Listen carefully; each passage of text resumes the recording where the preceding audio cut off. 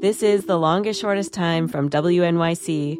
I'm Hillary Frank, and this is You Guys. Hi, Hillary. It's Danielle from Canada, and I'm 29 years old. Right now, I'm 50-50 straight down the middle about whether or not I want children. One negative is that my husband is older than me. He already has a child, and he doesn't want any more children. Another thing, which may be selfish, is that I like my freedom. I like to sleep in. I like to travel. I like to do whatever I want, whenever I want. On the other hand, when I'm older and I've done everything I want to do in life, I'm very fearful of not having a family around me and being all alone and having that regret in the future. This is Natalie from Austin, Texas. I am very worried about possibly becoming a parent in the near future because I see parenthood as a huge responsibility. And although some of my friends who have children say you can't prepare for it, I have chosen to go ahead and read books on parenting. So I've read several parenting books. I listen to parenting podcasts. I read blogs, all in preparation for this eventual event. And I'm also afraid that because I do suffer from depression and anxiety, that is going to get genetically transferred to my children.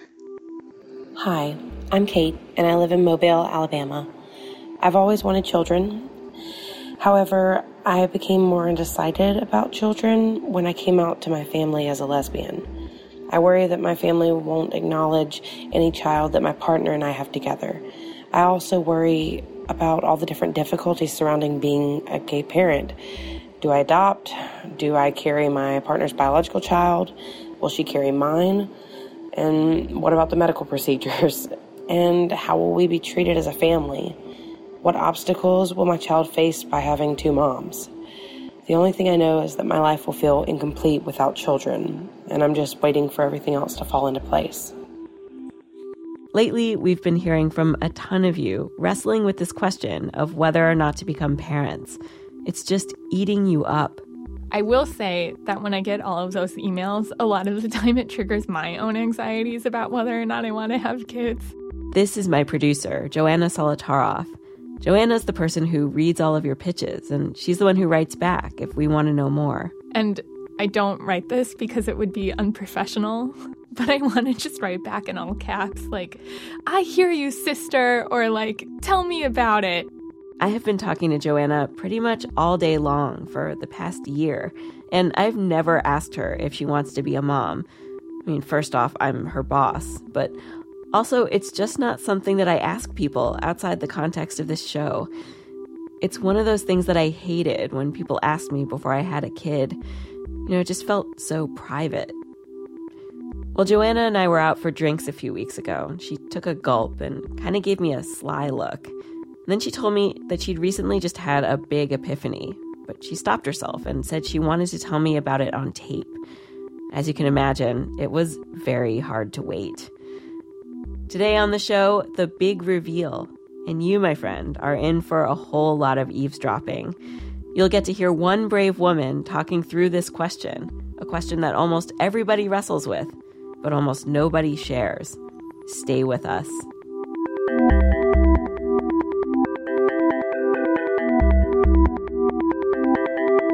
And so here we are. We have microphones in front of us.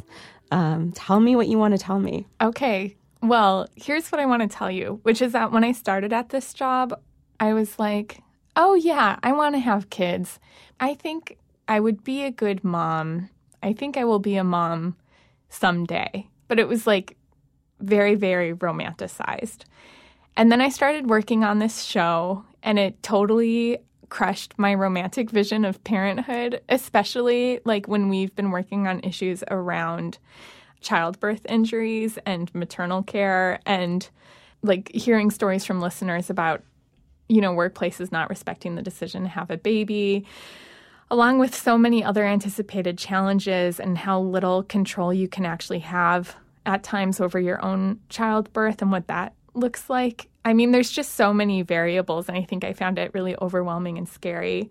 And this is the argument that a lot of people make for not telling people who are pregnant or people who haven't had kids some of the harder parts of it, right? And some people want to be in the dark about it, but you haven't had a choice because you accepted this job.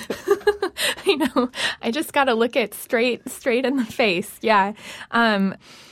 So I think I got really freaked out and was like, man, this sucks. People have to deal with so much crap on top of just trying to keep a little person alive and healthy. And so, I then sort of backed off of the idea that I would ever want to be a parent. It kind of scared me. This is breaking my heart. Okay. I ruined it for you. You ruined it for me. Closed for business. But then what's interesting is about a month ago, I ran into an acquaintance on the subway, and we were talking, and she said she was enrolled in this program, and it was sort of this life visioning thing. And for me, I'm not really. Wait, so is this like a support group or something? It's like a cohort. So you're with a group of people, and there's somebody who guides you through sort of this curriculum of identifying what your goals are in the very short term. So like what you're going to do next week, next month, next year. And she was explaining the program to me, and we were sort of unpacking it on the train. And then she said, and then I made a 10-year plan, and then I made a 20-year plan. And on the train, I thought to myself, whoa, I've never considered what my life is going to be like in 20 years. I've never even given it a thought. And then the first thing that I thought of is having a relationship with a daughter. Wow. And I was on the train and was like, what? Like, I didn't even know this was a desire of mine to Your have. face is like turning red right now. I know. It freaked me out. I've never pictured myself as middle-aged before.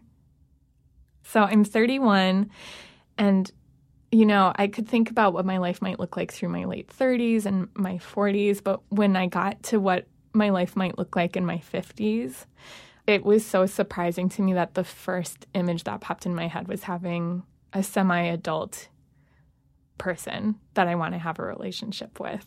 Wow. What do you think that was about? I don't know. I think part of it is just that I have this really intense and beautiful friendship with my mom. And the idea of ever getting to a point where there's an absence of that is just devastating to me. I could never imagine not having that, and also not being able to cultivate that kind of relationship of my own with someone who might be my kid. And so then afterwards, I was sort of reeling from this and was like, I don't even know what's going on. But now, yeah, that was just amazing to me. And so I think for the first time ever, I'm actually thinking about that in a more practical and clear way. And if there's one thing that working on this show has taught me, it's that there aren't any guarantees. I don't even know if I'm capable of having kids. I don't know if, in 2, 4, 6 years from now, I'm going to feel the way I even do now about it. But also, I feel really lucky because I feel super prepared. Yeah, I was going to ask you that. You talked about all the stuff that scared you. Having thought forward 20 years and having this vision, does it change the way you think about the stuff that scared you? Now it does, because I feel like I'm prepared for the worst case scenarios as much as I possibly could be, Mm-hmm. And that's a huge privilege. It's a huge privilege to have this kind of information. And I've been totally horrified by how little information people actually have, even when it just comes to advocating for their own health. So you're 31 now. Do you feel your biological clock ticking, as they say? Yeah, as they say. I don't feel it ticking because I just don't feel like I'm even in a position for it to be on the table yet. I'm single. I'm enjoying being single. Do I feel my biological clock ticking? I kind of feel like I have so little control over it that I don't feel that much pressure. Also, I feel like I'm going to sound so corny. I feel like I have the beautiful opportunity to see this incredible and diverse range of how families are made by working on this show.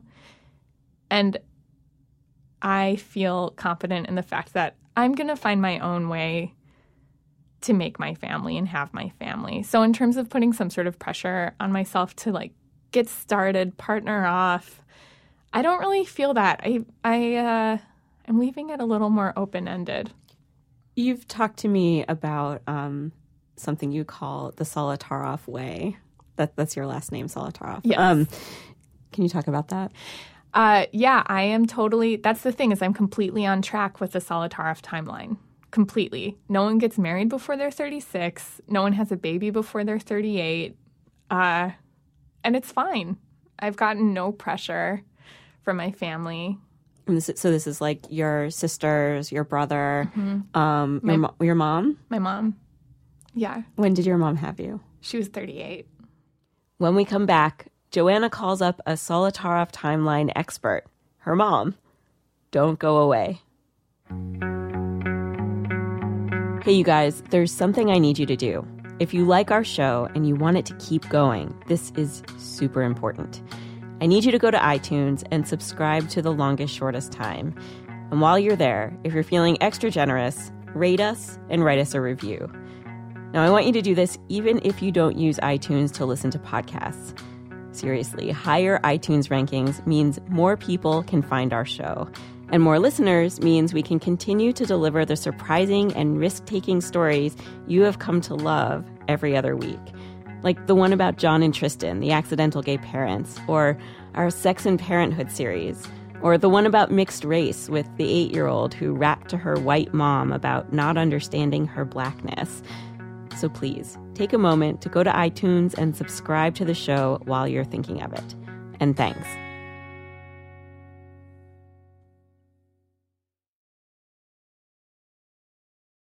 We're back. Hi, Mom. Hi, Joanna. After Joanna dropped her big news to me about her vivid image of having a grown daughter someday, she called her mom from the studio. So, Mom. Yes, dear. How old were you when you had me? I was 37. And how old was Dad? He was 47.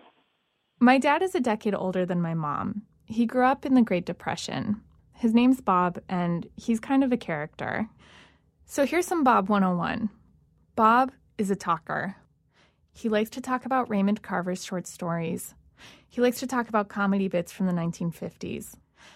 Bob lives in Minneapolis, and talkative men are not common in the Midwest. This is exactly what my mom liked about him. She especially liked how lovingly he talked about his 3 kids. He was going through a rough divorce, so with my mom, it was an on-again, off-again thing. She didn't have any plans to have his kid or any kid, or at least that's what I had always thought. I always had this fantasy that, somehow, somewhere I was going to have a child, at least one, but I had no plan for it. See, I never even knew that you really fantasized about having one child. I could tell you exactly what happened when I realized that, which was when I was 35, I went to renew my birth control pills. I was told at 35 I couldn't have them anymore.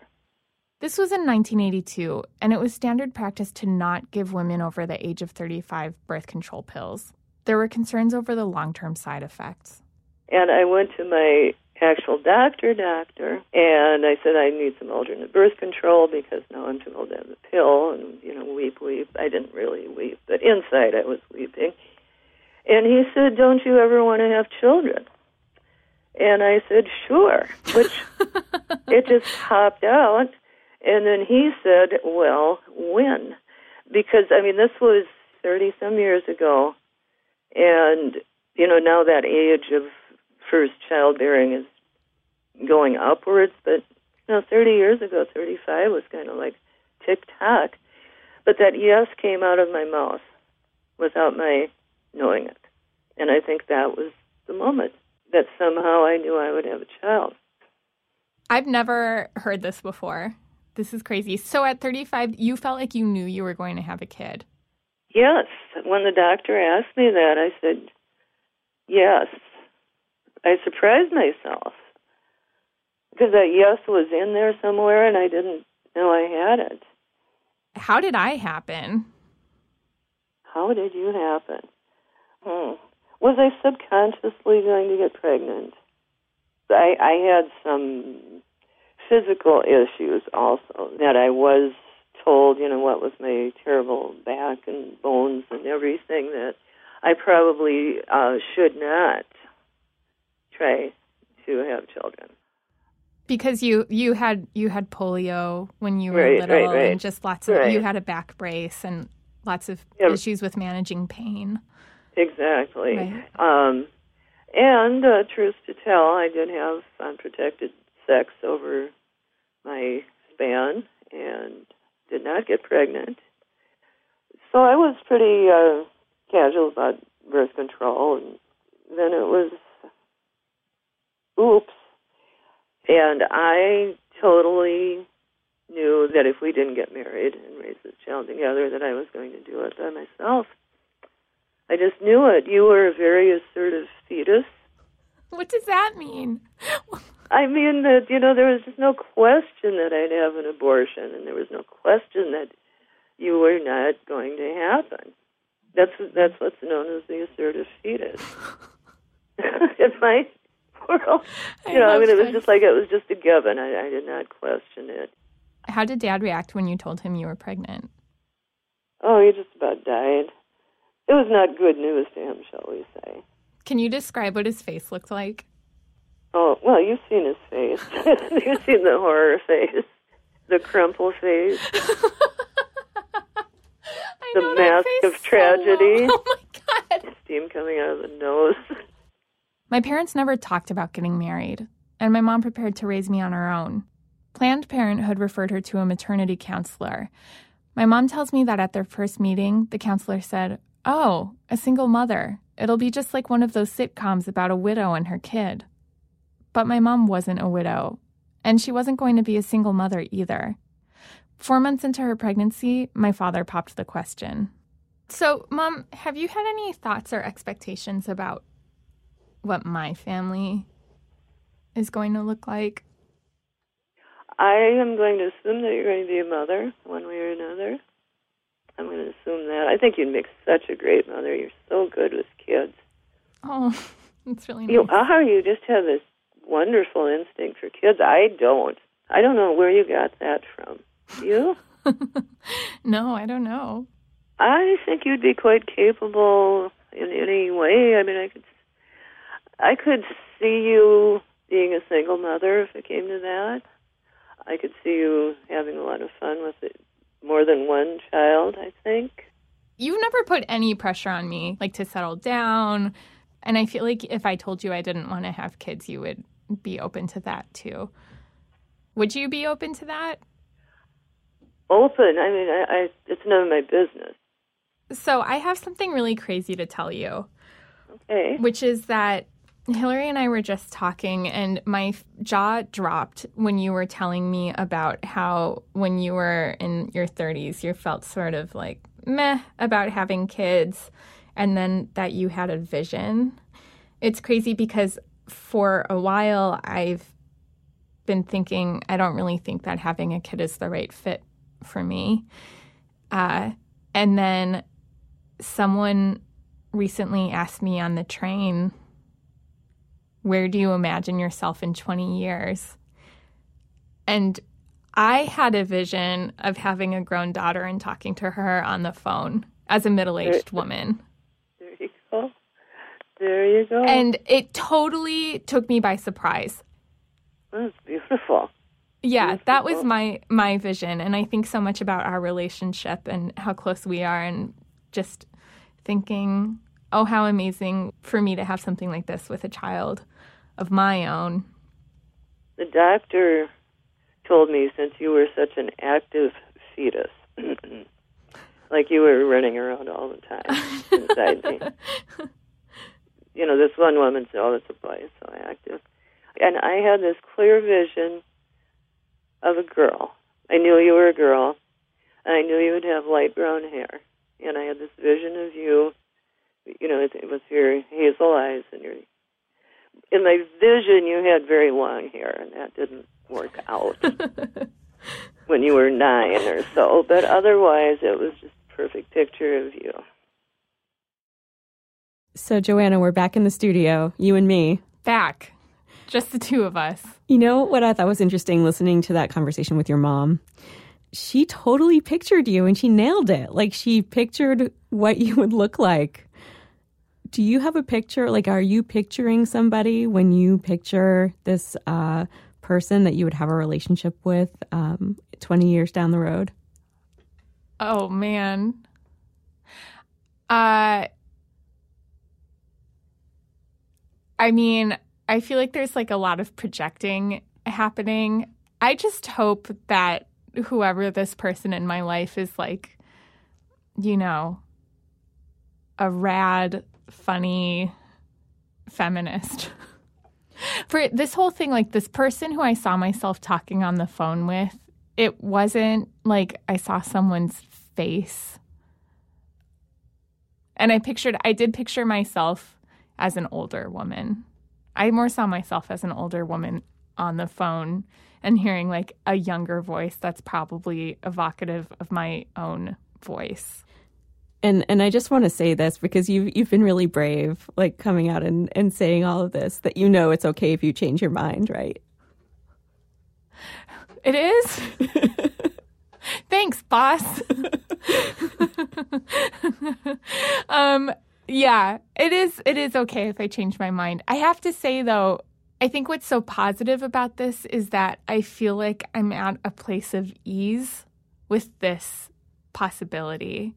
And that's it. It feels really freeing and exciting. Joanna Solotaroff. She produces The Longest Shortest Time. I just wanted to give her a big thanks here for offering up her own story today.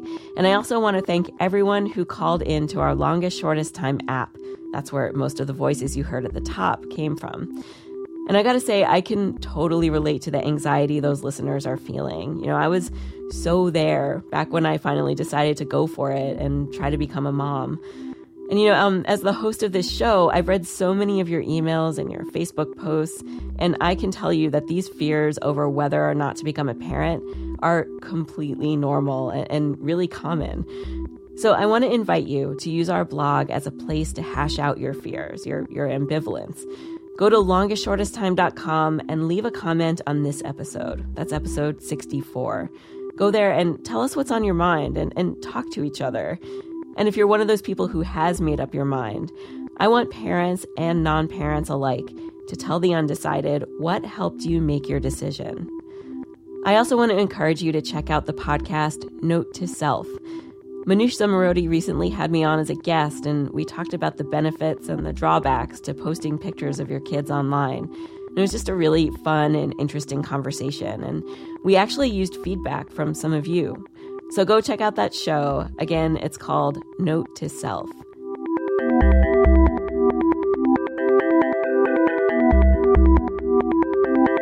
This podcast is a production of The Longest Shortest Time and WNYC.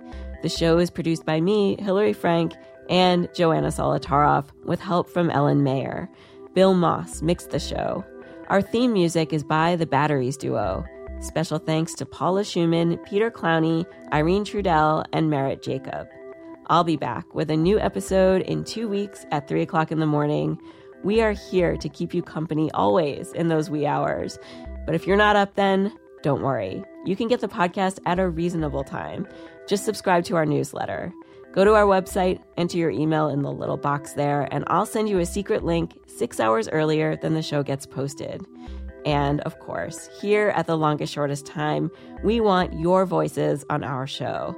So pitch us. Your story can be anything about your relationship with your kids, your relationship with your parents. We talk about kids of all ages. And above all, we love to hear things we've never heard before. So surprise us. Go to longestshortesttime.com and submit your story.